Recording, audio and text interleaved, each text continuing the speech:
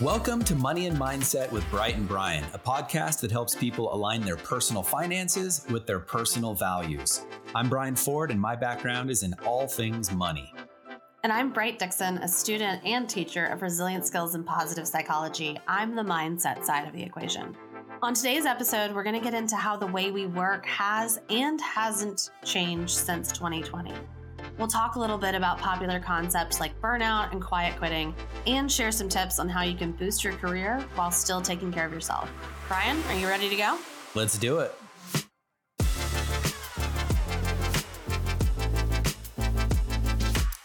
Before we get into our marquee topic, let's open up some fan mail.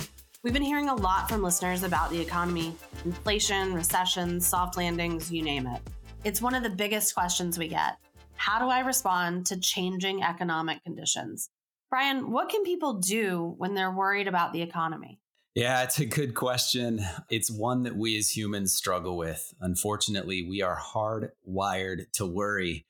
Behavioral science teaches us that our brains, we've got a bias towards negative information. In fact, it's called negativity bias.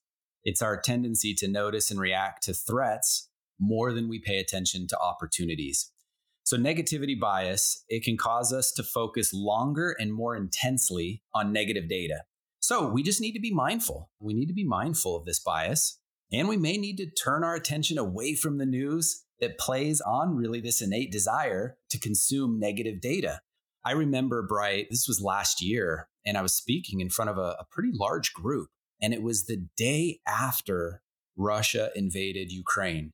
And look, it was scary. And the audience was like, what's going to happen? And, they had very specific questions. And I just simply said, look, I don't know what's going to happen. I have no idea. And it is a little bit scary. But relative to your money, then I shifted to really speaking about their finances. I said, there will always be something like this. And I actually related to them a few things that had happened the year before that maybe they had already forgotten about. And I just let them know there will always be something out there, because then after that speech that I gave, and I talked about that, as the year progressed, inflation became the hot topic. And to a certain extent, it still is. Then there were rumblings about a possible recession. By the time this podcast comes out, there will definitely be another hot economic topic grabbing all the headlines. Mm-hmm. But the point is, there's always going to be market forces we cannot control. And relative to our finances, there's no need to panic. We talk all the time on the show about focusing on what we can control. So when we feel ourselves focusing on scary news, we need to turn our attention to simple things that are within our control, like how much are we spending and building an emergency savings fund. The other thing is to make sure our investments are well diversified. If our investment portfolio is properly diversified, the short-term ups and downs of the market, it's going to have less of an impact in the long term. But if our listeners are specifically worried about a recession and what that might mean for their job security, it never hurts to be proactive. Are you delivering value at work? And if you are delivering value at work, just as important, does your manager know the specifics? Having those conversations with your manager and making sure your hard work is recognized can, at the very least, help put your mind at ease. But it's also likely to help your career in many other ways too. And I'll add here that, many of the things that we worry about, that we spend our time thinking about and, maybe planning for, if maybe not taking action, they don't come to pass. And what we end up experiencing is sort of that double pain of that unnecessary anxiety, right?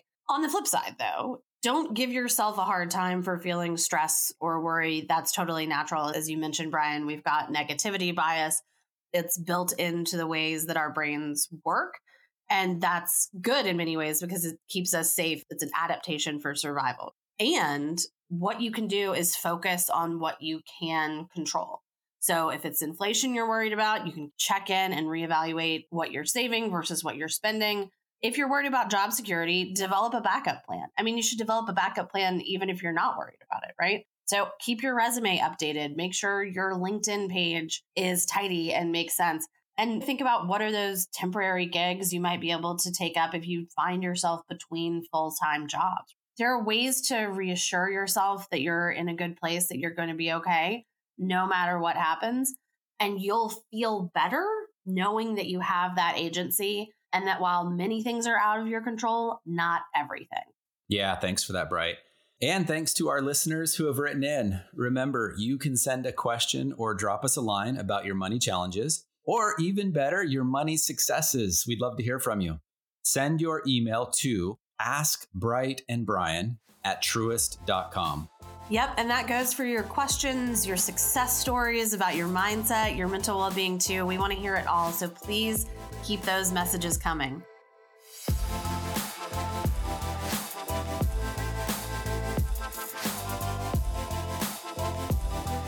Okay, so if we think a few years back to 2020, Brian, a lot happened in that year, if you recall. Yeah, a lot happened. And that, it's putting it mildly. Things occurred.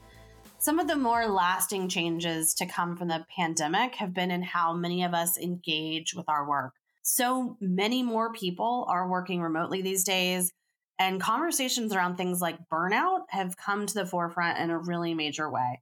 People are thinking harder than ever about how work fits in with their lives and how their lives fit with their work and those connections. So many of us are asking these really big, important questions about whether we're happy with our jobs, whether we're enjoying a healthy work-life balance, whether what we're doing is adding value to our employers, but also to us. Yeah, it's interesting because I think people have to a certain extent been asking themselves these kinds of questions for as long as people have been working. But a lot has changed over the last few years, and many of us are still trying to figure out what these changes mean for us and our careers. I know personally, I like to think of myself as a well-adjusted, even-keeled dude. I'm as steady as she goes, but even for me, 2020 was a doozy. I'm still trying to grapple with the impact of that, and I know I'm far from the only person who feels this way.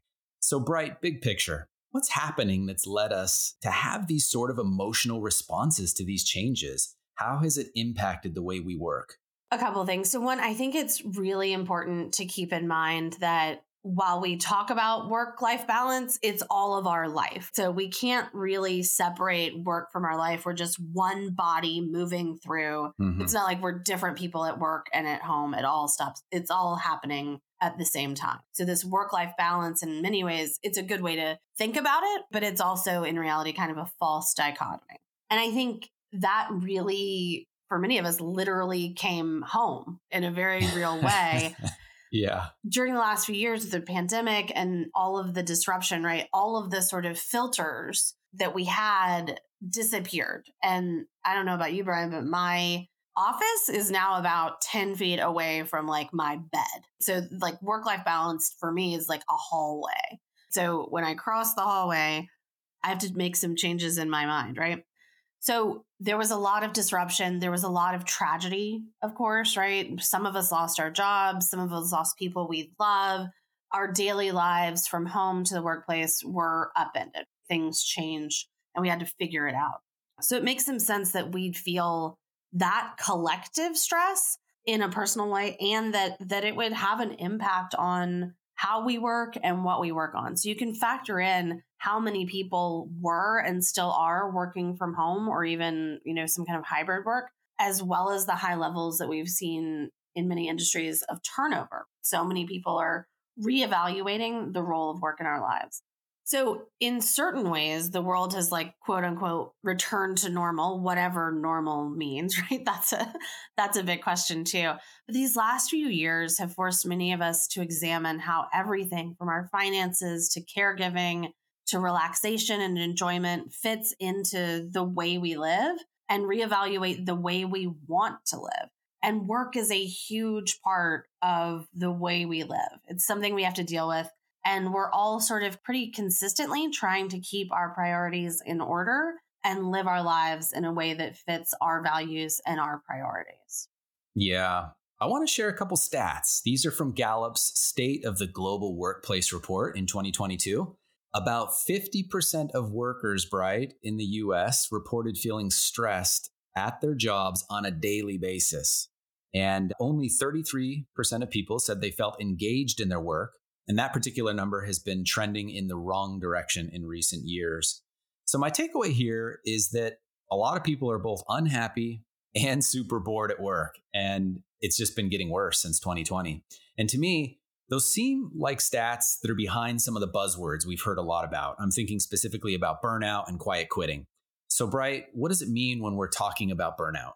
So burnout's complicated and it is a buzzword right now. It's also a real condition, but I think people mean different things when they're using the word burnout. So the way that I think about burnout is not only high levels of stress, but a decrease in a sense of meaning at work. So it happens when people are feeling really under pressure, but also like their work doesn't really matter.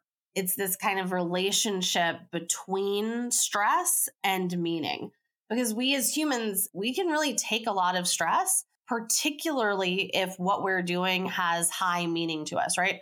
So I'm not a parent, Brian, you are, but from what I hear, it can be pretty stressful. But part of what mitigates that is the high level of meaning, right? That relationship between you and the kids and what it means to be a parent. Yeah. So we can experience burnout in different facets of our lives, right? So we also see burnout happen with caregivers a lot, but it is this relationship between stress and a lack of meaning, or like a demoralization of meaning, particularly within your work.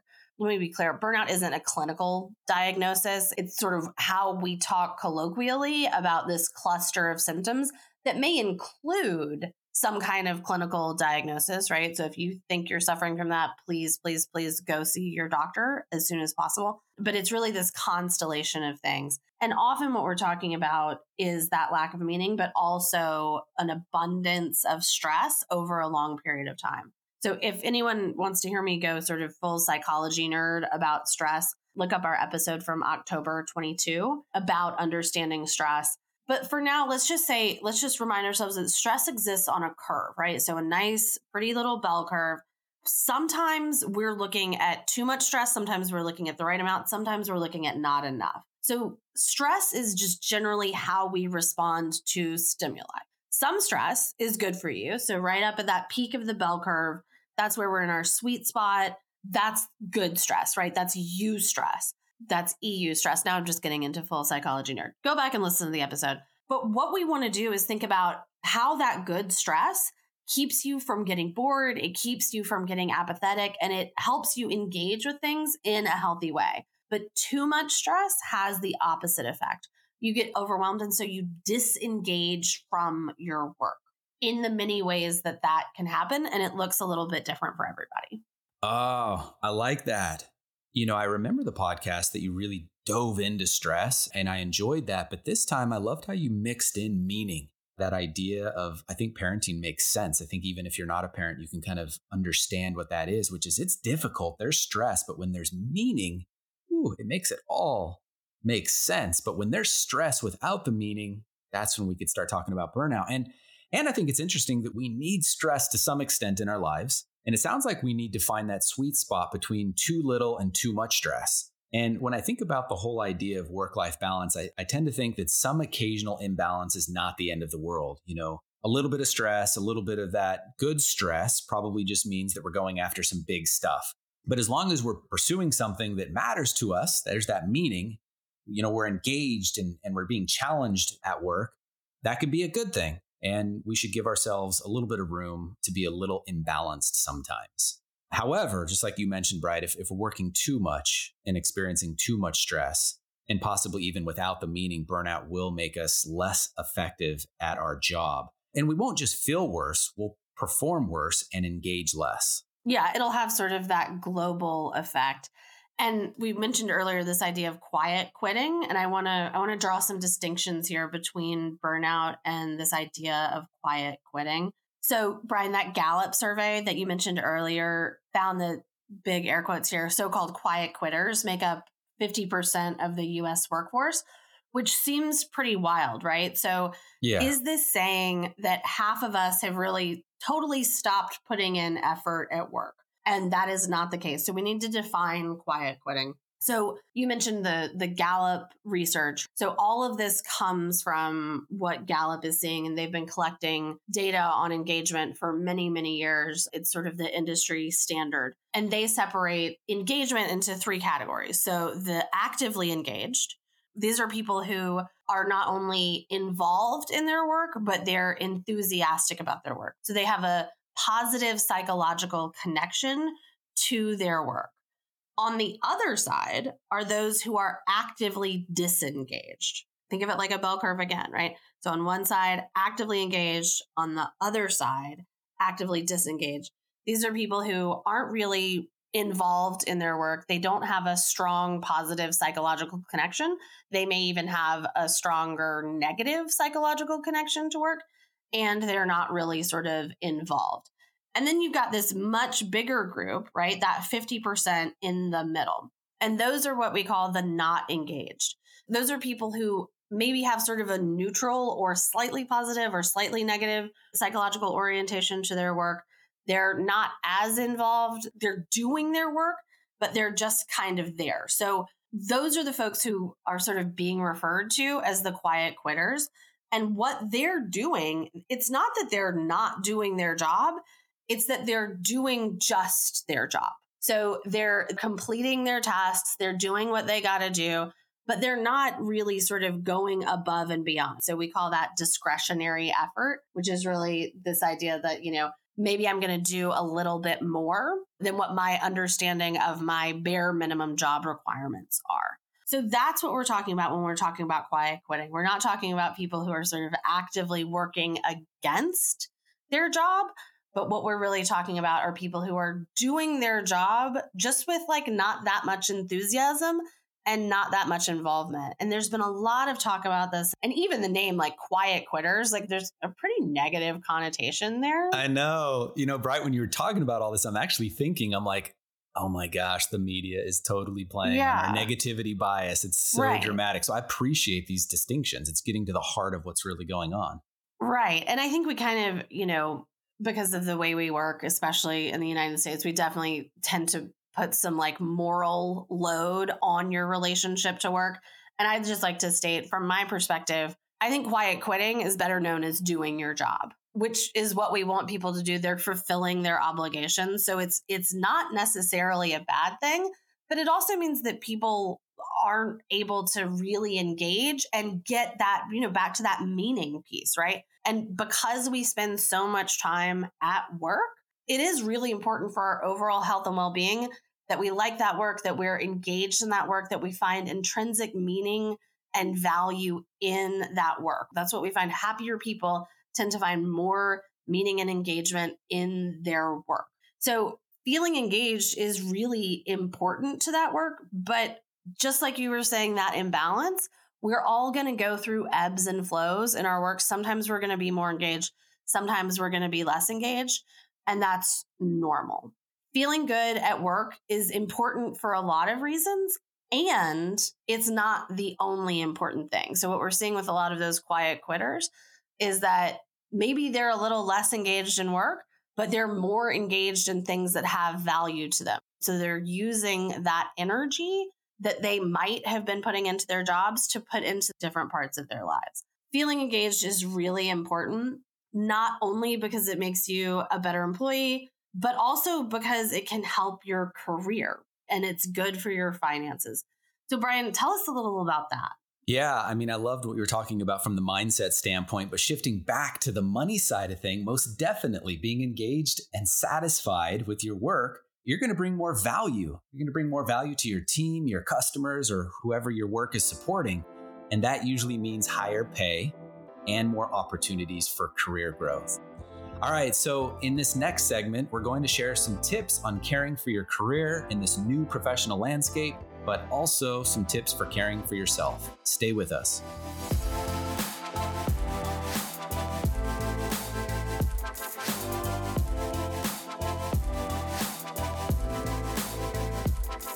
Okay, so we've been talking about how these tumultuous couple of years have caused many of us to take a step back and re-examine our working lives. And that's not always easy to do, but I think in this particular moment, it's a great opportunity for each of us to consider our careers and whether or not we're happy really at what we're doing. So this sort of long pandemic hangover, burnout, work-life balance, even the economic news, all this stuff affects each of us very differently. But there are some shared best practices that can help us respond to these challenges. So, Bright, in light of everything we've talked about in the work environment today, how can people get their minds right going forward? So I think, Brian, we could spend a dozen or more episodes getting into this idea of like finding harmony in your life and work. Ultimately, what it's about is living your own personal purpose. And that's a huge subject. It's actually what I spend most of my professional life working on and talking about. So, what I'm going to say here is sort of partly me giving a little preview for a future episode when we're going to go really big on purpose. We're not going to go all into it now, but we're going to go later. Sounds like a purpose appetizer. That's right. That's right. It's a little purpose amuse-bouche. I don't want to spoil anybody's appetite for the purpose entree, right? So we're going to serve you up a purpose steak soon, but let's talk about it a little now. One important thing to know about your personal purpose is that it doesn't necessarily have to revolve around work. In fact, I recommend that your personal purpose that you create yourself doesn't revolve necessarily around work or your current job.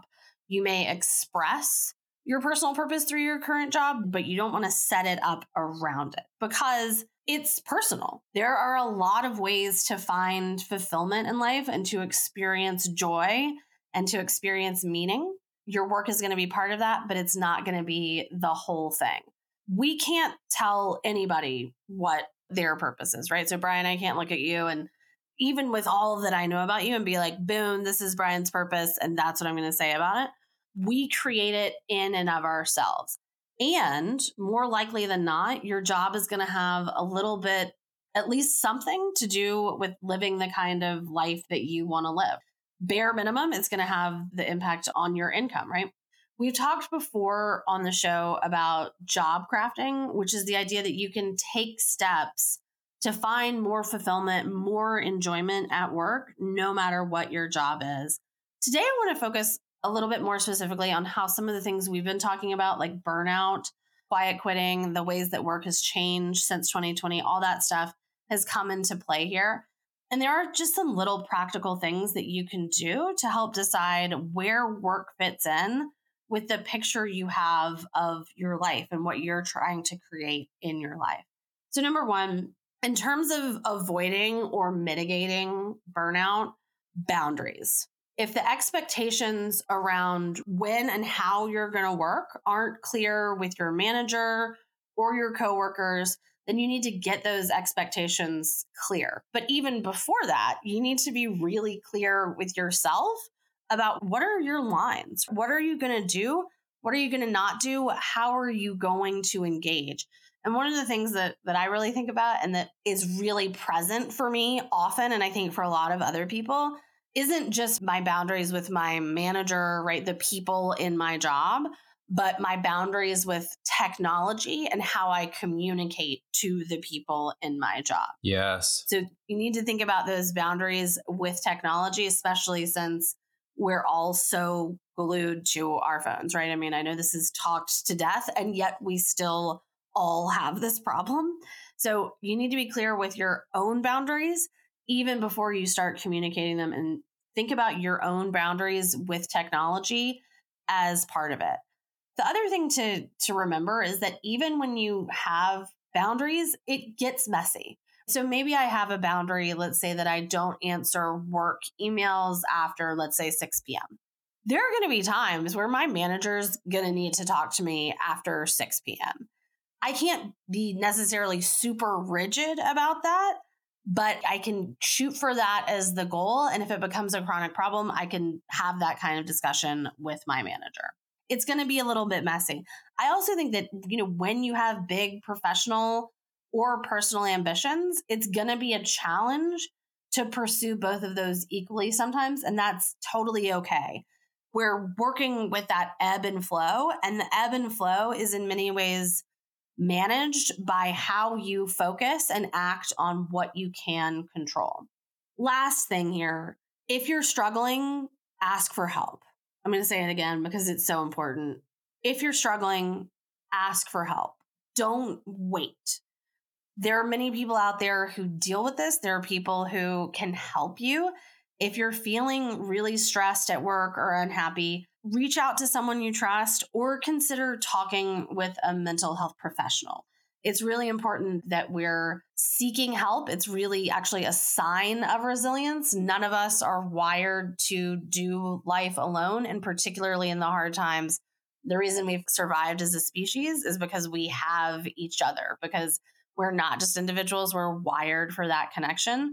So if you're noticing that you're struggling, please reach out, connect with someone who can help. We've all gone through a lot in these last few years, some of us more than others. We're all still going through a lot.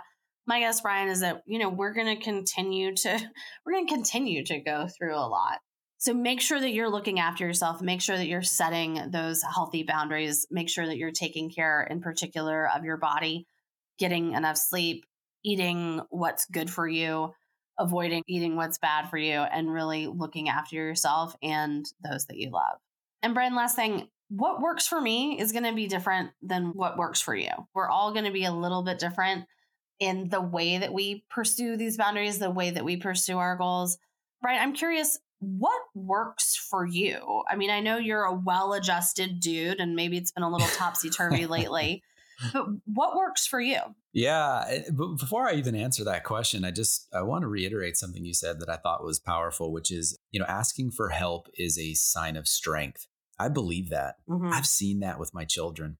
I don't always know when they're struggling, but when they come to me and they express that they're struggling and then they ask for help, it's a really touching moment for me as a father.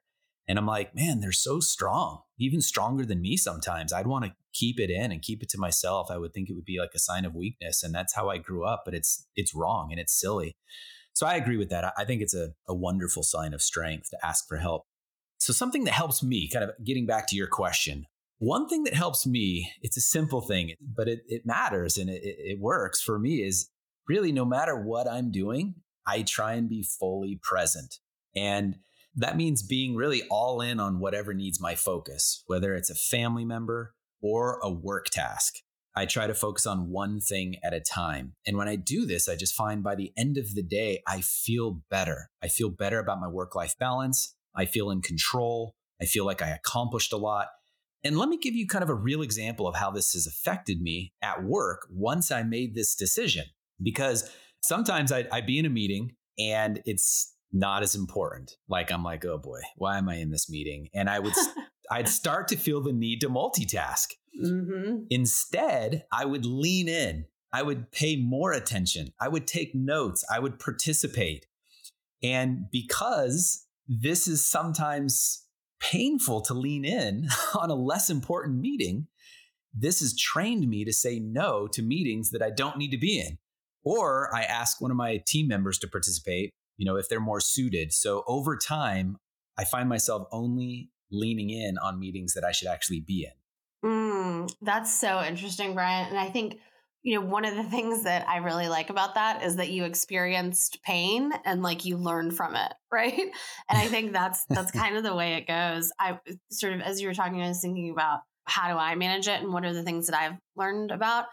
And a few years ago, so this is going back 4 or 5 years now, I got pretty seriously burned out and it really impacted my health. I actually went into adrenal fatigue, which basically means that I had too much stress hormone in my body and at the wrong times. So I've been kind of on a journey to deal with that. And it was painful in a lot of ways. What I learned from that, just like you learned that like multitasking is not your game and single tasking is your game. And that's taught you what makes sense, what makes the most sense for you to single task on.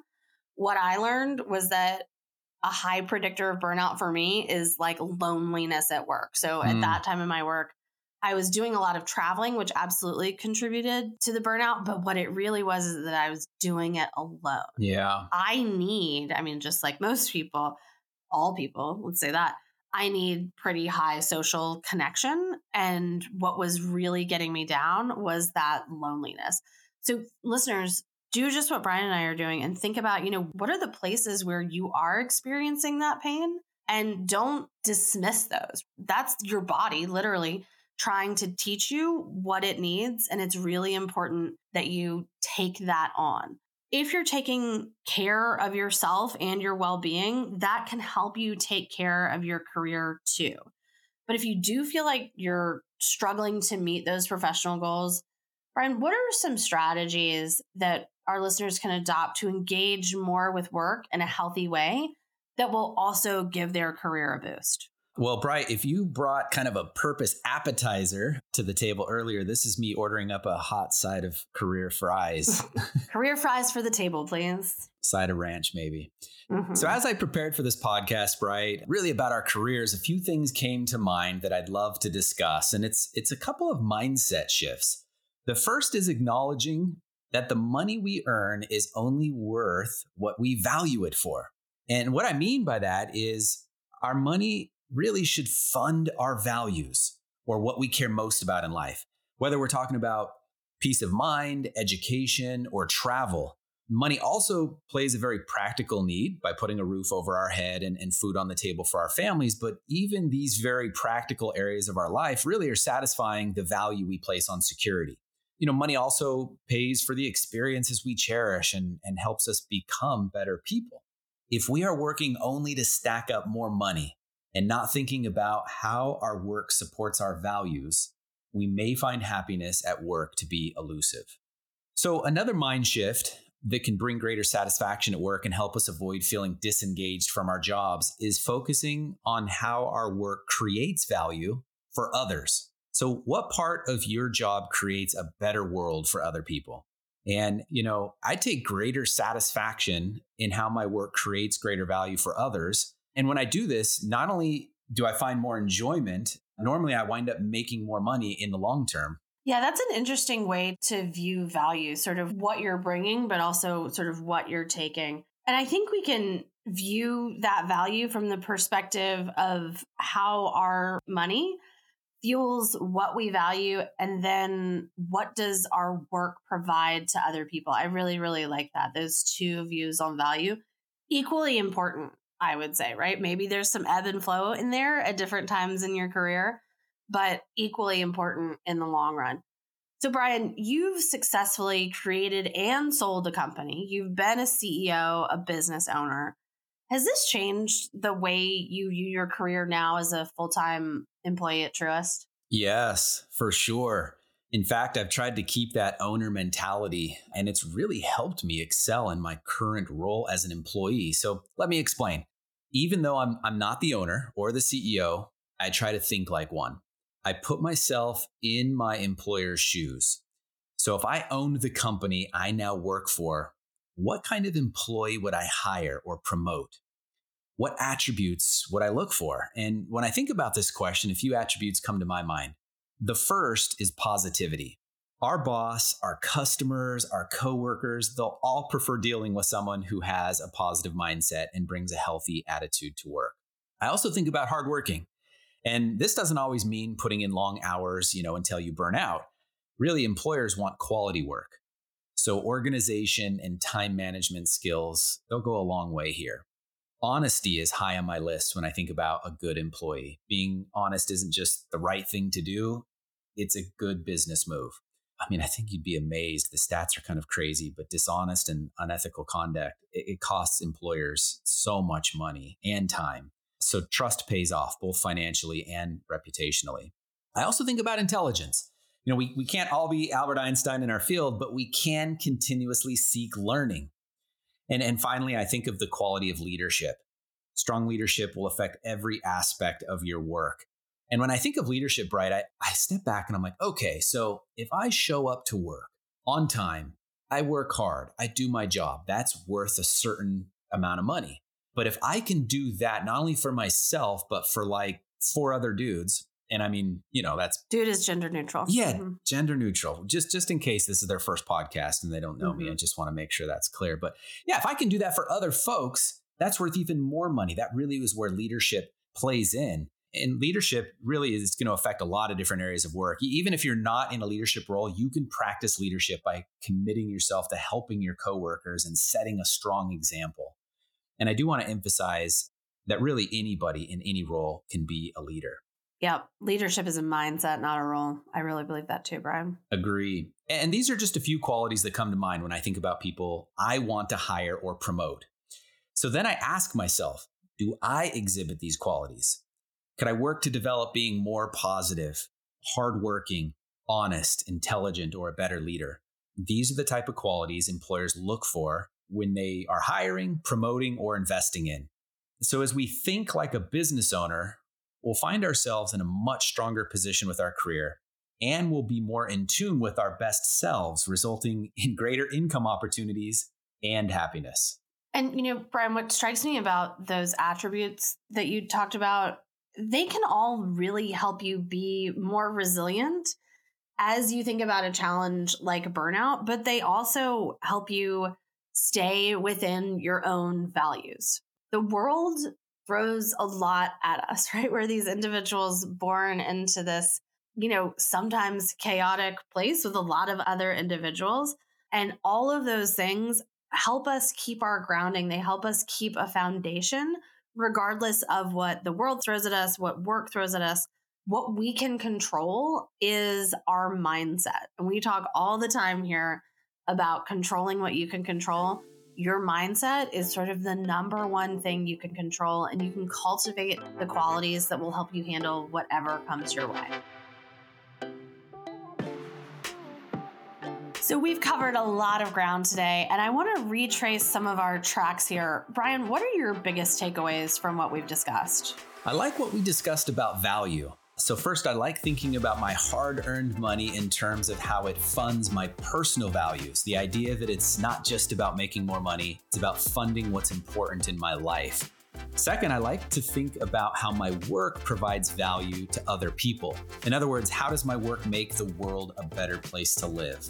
So both of these perspectives help me connect my work I do every day with my personal purpose, which in turn leads me to being engaged at work.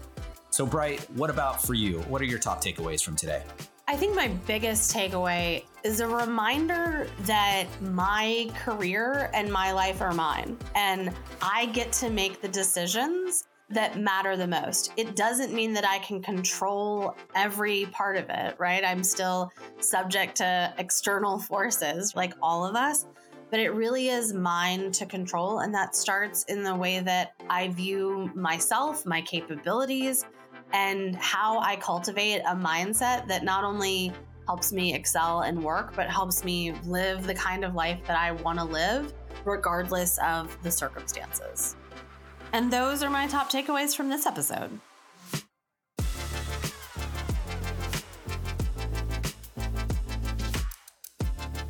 As much as we have covered today, there are a lot of other issues around work that we plan on getting into in future episodes, and we would love your input.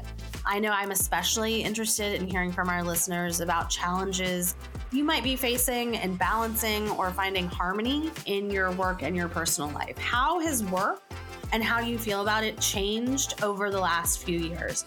Email us at askbrightandbrian@truist.com, and we'll address your message in an upcoming episode. And if you liked this show, please consider subscribing for episode alerts and share the podcast with friends and family. Also, catch up on past episodes and find more tools and resources on the web at truist.com/moneyandmindset. Thanks as always to my co-host, Bright Dixon, and thank you for listening. I'm Brian Ford. Until next time.